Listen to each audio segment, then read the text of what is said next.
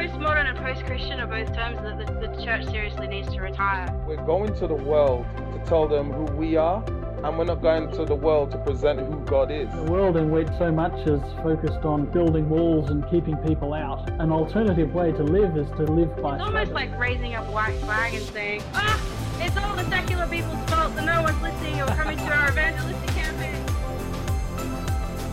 How can we redesign Adventism to be effective at reaching emerging Western culture? That's what the Story Church podcast is all about. Adventism redesigned.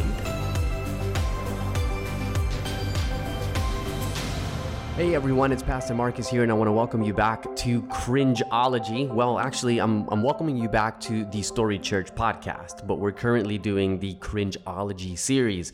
So I guess welcome back to the Story Church podcast, specifically Cringe-ology. Part 2 is what we're talking about today. And I got to tell you guys, part 1 was fun. I mean, it was such a blast. Like, some people really loved it. And some people got really triggered by it. But what that basically means is I got the chance to talk with all kinds of folk as a result. And it was seriously a huge blast to get all the comments on Facebook that I got to interact with. And the thing is, like, even though people comment and sometimes they don't agree and sometimes they don't agree quite, what's the word I'm looking for, vigorously. The thing is, I always learn and appreciate those kind of interactions because it gives me the chance to dialogue and to get into perspectives and ideas and thoughts that I don't necessarily agree with, and sometimes I haven't even necessarily encountered before, and it's always a good learning experience. So look for everyone who interacted with the previous episode where we talked about fundamentalism. Thank you, even if we totally didn't agree. I enjoyed it. It was awesome. Now, if you didn't get a chance already, make sure you head over to the Cringe-ology, the part 1 fundamentalism. You can also get it from the page for part 2, which is what we're talking about today, because there's a PowerPoint file titled Saying No to Verbal Dictation, which is what we talked about in the fundamentalism episode. Now that PowerPoint, it's a PowerPoint show. You can download it for free, and it's a training resource that you can use in your local church to help your local church leaders and members develop a more balanced and biblical theory of inspiration. And look, here's the thing. While that alone isn't going to solve all your problems, the bottom line is that a bad theory of inspiration is definitely going to lead to big headaches. So make sure you download the free PowerPoint and make sure you make good use of it, because a healthy theory of inspiration is imperative, guys. It's imperative for building a culture that is both grounded in the Bible and missional at the same time. Now, in today's post, we're going to tackle the next cringy item on our list of cringy beliefs. Now, I want to remind you guys that none of these false beliefs have anything to do with Adventist doctrine itself. Instead, these are more like folk theology in that they're alive and well in many local churches, but they don't really originate with authentic Adventist thought. So nevertheless, they do a lot of damage, guys, and especially to our missional capacity. So today, I'm taking on number 2 of the 7 false ideas that kill Adventist mission. And number 2 on the list is this thing called frugalism. Now, what in the world is frugalism? Now, I'm glad you asked, even though it was me who asked, but I'm assuming that you would ask that question. So I'm glad that you asked, because chances are this is the first time that you've ever heard this word used in reference to Adventism, maybe even theology as a whole. So allow me to define the term for you. And then after I define it, we'll take a look at why frugalism is false, and then finally we'll take a look at how it damages Adventist mission. And of course, we'll close with some practical steps on what we can do to remove its influence from our churches. Now, here we go. The term frugalism, it's not an academic term, all right? It's not an academic or theological term in any way. It's a term that I personally use, and I use it in kind of like a loose, fun way, all right? So don't send me, comments on how you don't think the word is the best. It probably isn't, all right? And, whatever, come up with your own word. But I'll define it, and then, you can run with it or not. But basically, it comes from the word frugal, which means to live sparingly. as in don't spend lots of money. Like a person who op shops, for example, and owns little material possessions can be considered frugal. Or you don't have to be poor to be a frugalist. You can be wealthy, but choose to live simply. And sort of like the modern minimalist trend. It's a good example of frugalism. But while being frugal has this nice side to it, it also has an ugly side. And we can all think of people who are cheap, stingy, and miserly. Charles Dickens' classic novel, A Christmas Carol with Ebenezer Scrooge. Now that guy is a prime example of a stingy person who while wealthy, lives a very reserved, and penurious life. So despite being rich and owning lots of stuff, Scrooge is kind of a frugalist in the negative sense of the term. Now we can see a similar dynamic in the spiritual life, and it's what leads me to kind of play around loosely with this term. In a spiritual sense, all of us are rich in grace. Jesus is the treasure of heaven that has been gifted to each of us, and in him we have everything.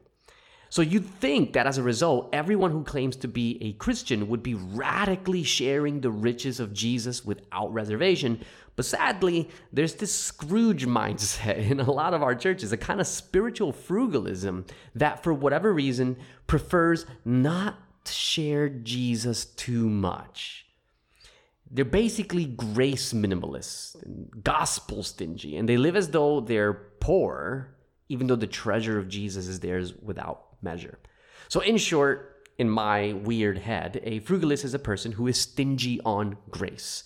For them, grace is something to be kept under wraps. Don't talk about it too much, or preach about it too much, or sing about it too much.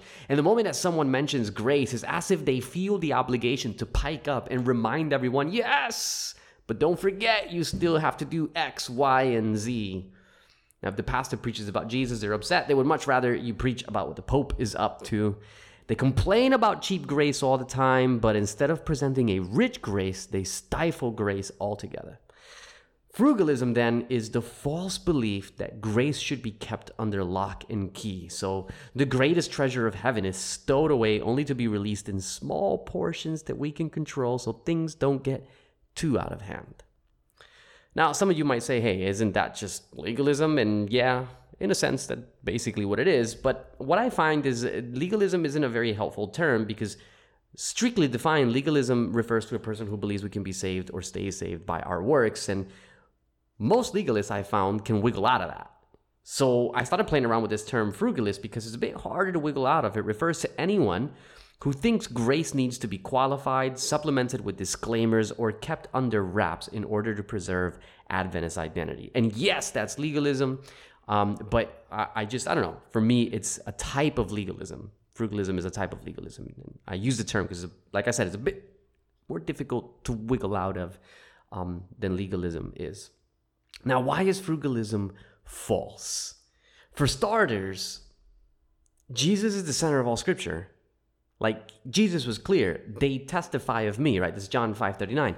And using the writings of Moses and all the prophets, Jesus explained from the Scriptures all the things concerning himself. That's Luke 24:27 on when he met with those guys on the road to Emmaus, right? Everything revolves around him to the extent that the things written in the law of Moses, I'm quoting here, and in the prophets and in the Psalms, Jesus explicitly declared they're written about me. That's Luke 24:44.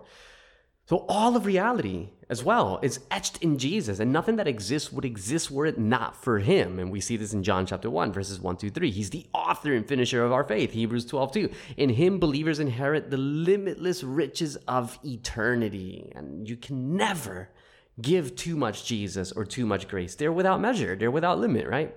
So the ocean of God's love is infinite and it can't be exhausted. And if you think you've seen too much grace, you haven't seen any. So the other point is that not only is Jesus the center of all Scripture, but Jesus is the center of Adventism, right? Adventism's central message to the world is not that the Pope is a baddie, or that Sunday law is coming, or that there are secret societies conspiring to bring in a new world order, which, by the way, that belief is actually entirely non-Adventist. A conversation for another time, maybe. And our message is not to be a vegan or don't drink coffee or Sabbath is on the seventh day, not the first, right? That's not our message. Instead, Adventism's central message is a revelation of God's character of love. And as a result, our entire narrative is centered in Jesus, rooted in Jesus, immersed in Jesus, and it falls apart without Jesus. Now think about Adventism's central doctrine, right? The 2300 days. This doctrine connects to Adventism's theological lens, the sanctuary, and enables us to make sense of redemption history in a way that is kind of, uniquely our own. And now when the vision begins in Daniel 8, and for those of you who aren't Daniel nerds and aren't very familiar with this, forgive me, because I'm assuming that the person listening to this has some level of understanding, or else I'd have to explain it all and it would be here forever. So I'm assuming there's a basic level of understanding here. When the vision begins in Daniel 8, the angel tells Daniel that 70 weeks are set aside for Israel. And he lists a bunch of stuff, right? So he's like, you got these 70 weeks that have been set aside for you and your people. These are the things you have to do in those 70 weeks. And he lists 6 things. So for example, you got to atone for iniquity. You got to make an end to sin, of sin. Yeah, you got to bring in everlasting righteousness, right? And 6 other things. In the end, we know Israel didn't fulfill its requirement, and so the gospel went to the Gentiles. But here's the thing. If you analyze the list of things Israel needed to do to fulfill its mission, it becomes painfully clear that if they had just received and embraced Jesus, they would have fulfilled everything God required of them. I mean, seriously, how do you atone for iniquity? Jesus. How do you make an end of sin? Jesus. How do you bring in everlasting righteousness? Jesus, right? Like if they had just received Jesus, they would have fulfilled everything God required of them. So Jesus emerges as the center of the 70-week prophecy. In Jesus, everything God required of Israel is fulfilled. And likewise, as we get to the end of the 2300 years, right, because the 70 weeks are the beginning of the 2300 years, we get to the end of the 2300 years, we arrive at the Day of Atonement. And when you read about the Day of Atonement in Leviticus 14, you discover that there were multiple sacrifices, more than on other days, on that one day. And it's as if the metaphor is emphasizing the sacrifice on this day more than others. And the reason's simple. Jesus is the fulfillment of everything God requires during the final judgment. Jesus is the fulfillment of the Day of Atonement. Just as he was the center at the start of the vision, 70 weeks, he's the center at the end of the vision, which ends in 1844 and brings us into the age that we're living in today. So during the cleansing of the sanctuary, Jesus is the hero that takes center stage. Like, it's all about Jesus. And what this means is that anyone who claims to be an Adventist, and I'm like super unapologetic about this, guys, and I always try and be, kind and humble and understanding and appreciative of different worldviews. But I don't play around with this right here. Anyone who claims to be an Adventist and puts Jesus to the side is not really Adventist. And I don't care how loud you say it. Anyone who claims to be an Adventist and treats grace like some trivial Bible point that is secondary to beasts, horns, and dates is not really an Adventist. They're a wolf in sheep's clothing. Frugalism is false because it generates an empty Adventism, an Adventism that holds to 28 fundamentals, strips them of the treasure that makes them valuable, and then accuses people who try to put the treasure back of watering down our message.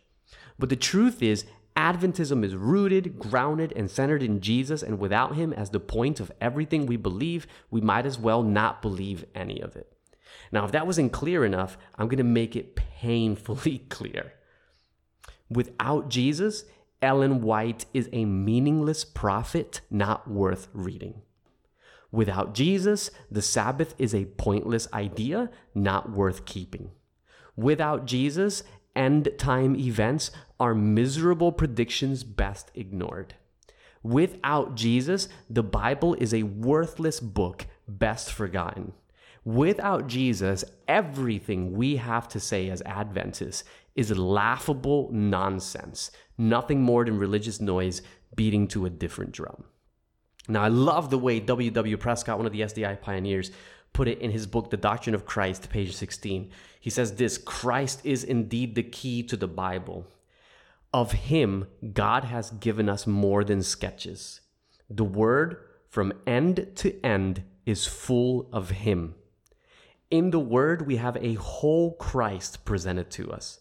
Christ in his offices, in his character, in his person, Christ in his relations to God and man, Christ in his body, the church, Christ as giving to God all that God required from man, Christ as bringing to man all that man required from God, Christ as seen in this dispensation in suffering, Christ as seen in the next dispensation in glory, Christ as the first and the last, as all in all to his people. End quote. So, how does this idea of frugalism, right, where we get stingy on Jesus, how does it damage Adventist mission? Now, some of you might be thinking right now, hey, okay, frugalism, all right, frugalists exist, but they're kind of on the fringes, aren't they? I mean, they're probably best left to die there alone. Why even bother talking about them? But here's the thing, guys. After an entire lifetime of being an Adventist and traveling around, I have come to discover that the theological frugalist is not as rare as we might like him to be. While emerging generations are beginning to take Adventism in a new direction, the Adventist church has always had two camps within it warring over the centrality of Jesus in our message, and that war continues to this day. So, a quick snippet or overview of history. The early Adventists, for those of us who are moderately familiar with our history, we know that the early Adventists kind of lost sight of Jesus by stressing the law too much, and this is what led to the famous explosion over the law and grace at the 1888 General Conference session, where the powers that be fought to keep grapes under wraps. And so there you have it, right? Grace under wraps in 1888. Grace under wraps pre-1888. Now, again, this is just a sort of like a quick snippet, so I'm going to jump all the way over to the 1919 conference. Grace took another back seat at the 1919 conference as fundamentalism made its way into Adventism. In the 1950s, grace once again took a back seat in the questions on doctrine crisis, and an explosion of ultra-conservative independent ministries obsessed with rules and lifestyle issues emerged, and most of these ministries were basing their identity of Adventism through the fundamentalist lens. And the impact of these ministries and the theological frugalism that they espoused created the existential vacuum that led to the Ford crisis in the 1980s. And in recent years, the tensions surrounding the One Project, a ministry that aims to celebrate the supremacy of Jesus in Adventism, reveals that this tension is far from over. Now, I'm not here to suggest whether or not the One Project is a good thing or a bad thing. I think that's a conversation for totally separate time. But they have been attacked for a number of reasons, one of which is their desire to bring Jesus back to the center, which is kind of weird. Now, despite the fact that emergent thinkers, theologians, and scholars have deconstructed the false influence of fundamentalism and quote-unquote frugalism in recent decades, their presence at the local church level remains alive and well. And here is how it damages our mission. I'm going to share you 3 ways in which frugalism damages our mission. Number 1, it makes Adventism pointless. Now, what happens when Jesus is removed from the center? Just ask Lucifer, right? I mean, the arch rebel's rebellion is proof that when you remove Jesus from his throne, you are forced to replace his lordship. Lucifer replaced Jesus with himself and founded an empire based on the supremacy of the self rather than God. And the same happens in theology and church culture. When we remove Jesus from the center, the bottom line is that center won't stay vacant. You've got to put something in there. And for many, at least in Adventism, the center comes to be filled with lifestyle issues that come to dominate their faith almost entirely. Obsession with apocalyptic themes, or an unhealthy preoccupation with deception, right? The kind of people who cry ecumenism every time someone at the GC turns their chair. And here's the thing. Once Jesus is no longer at the center, it's time to pack up and go home. Nothing we have to say is even remotely worth it because it no longer has redemptive power. Ellen White was clear on the centrality of Jesus when she wrote, Gospel Workers, page 315, "The sacrifice of Christ as an atonement for sin is a great truth around which all other truths cluster. In order to be rightly understood and appreciated, every truth in the Word of God, from Genesis to Revelation, must be studied in the light that streams from the cross of Calvary. I present before you the great, grand monument of mercy and regeneration, salvation and redemption, the Son of God uplifted on the cross. This is to be the foundation of every discourse given by our ministers." End quote. Now, notice that Ellen White refers to the cross as the grand monument, right, of regeneration. The implication is simple. If Jesus isn't at the center, you have no redemption, in which case you might as well stop talking and go home. The second way in which frugalism damages our mission is it disconnects us from the world. The natural result of frugalism is that churches inundated with this kind of mindset become exclusive and judgmental. Even when they balance this out with a bit of common sense and friendliness, people always get the sense that they aren't good enough or haven't made it to the standard just yet. Churches like this also tend to be heavy on theology and light on meaningful service. So they generate cultures that are so out of touch with people that they find it hard to connect with people. And while they pride themselves in not being wishy-washy, they fail to realize that they're sour-coated, right? And, that's... You don't want to be wishy-washy, but you don't want to be sour-coated either, guys. As a result, even their message is repulsive to most people who come into contact with it. And young people rarely hang around these kinds of churches, and the surrounding community rarely knows they're there because they spend more time watching DVDs about the next end-time deception than serving the felt needs of the people around them. And number 3, it damages the character of God. Adventism exists to be a revelation of God's character of love. That is literally our reason and purpose for existing. We have no other mission. Therefore, churches like this, rather than simply stifling Adventist mission, go a step further by sabotaging it. They don't simply neutralize our forward movement, they reverse it. They make us go backwards. And the reason is simple. Churches like this promulgate the negative view of God's character our movement was actually raised to combat. The amount of unlearning I've had to do over the years after being heavily influenced by this frugal Adventism is ridiculous. And my wife had a very similar experience, and I've had countless conversations with countless people who experience the same dynamic. And the sad part is, rather than moving forward with our mission, we got to spend all this time undoing the damage these ministries and churches perpetuate just so we can get back on the right track. Like, we haven't even started mission yet, right? We're just getting back on the right track. But the worst part is that the real victim here is God, right? His character is once again maligned by the very people he called to be witnesses to his goodness. So how do we reverse frugalism in our churches? Let me tell you what won't work. Telling people, hey, only Jesus matters, forget about doctrine. Okay? Now here's the thing. As cute as that might sound, not only is it false, but it pushes the frugalist even further into his cave. If we want to reverse the impact of frugalism in our churches, a better approach is to reclaim Jesus at the center of every doctrine we hold rather than trying to diminish the importance of doctrine, right? And I know sometimes we feel like we're doing Jesus a favor when we say, forget all this other stuff, it's all about Jesus. But this is actually one of the areas where I suppose I would say I part ways with the evangelical Adventist trend that wants to emphasize Jesus while diminishing other doctrines. Apart from the fact that it doesn't help our movement heal, it's also the victim of a terrible philosophy that suggests we need to forget all that other unimportant stuff in the Bible and just focus on Jesus. And the tragedy of this view is that what you're effectively saying is that the Bible can be split 2 ways. Jesus, 1, and 2, all the other unimportant stuff. But I'm of the belief that a true Christ-centered vision will say that the Bible is all about Jesus. There is nothing unimportant in it. Rather, all of its diverse doctrines are like multiple lenses into the heart of God. Jesus is at the center, and everything points to him. So literally, you can ask me to preach about anything in the Bible, anything, and I'm going to talk to you about Jesus, right? That's the point.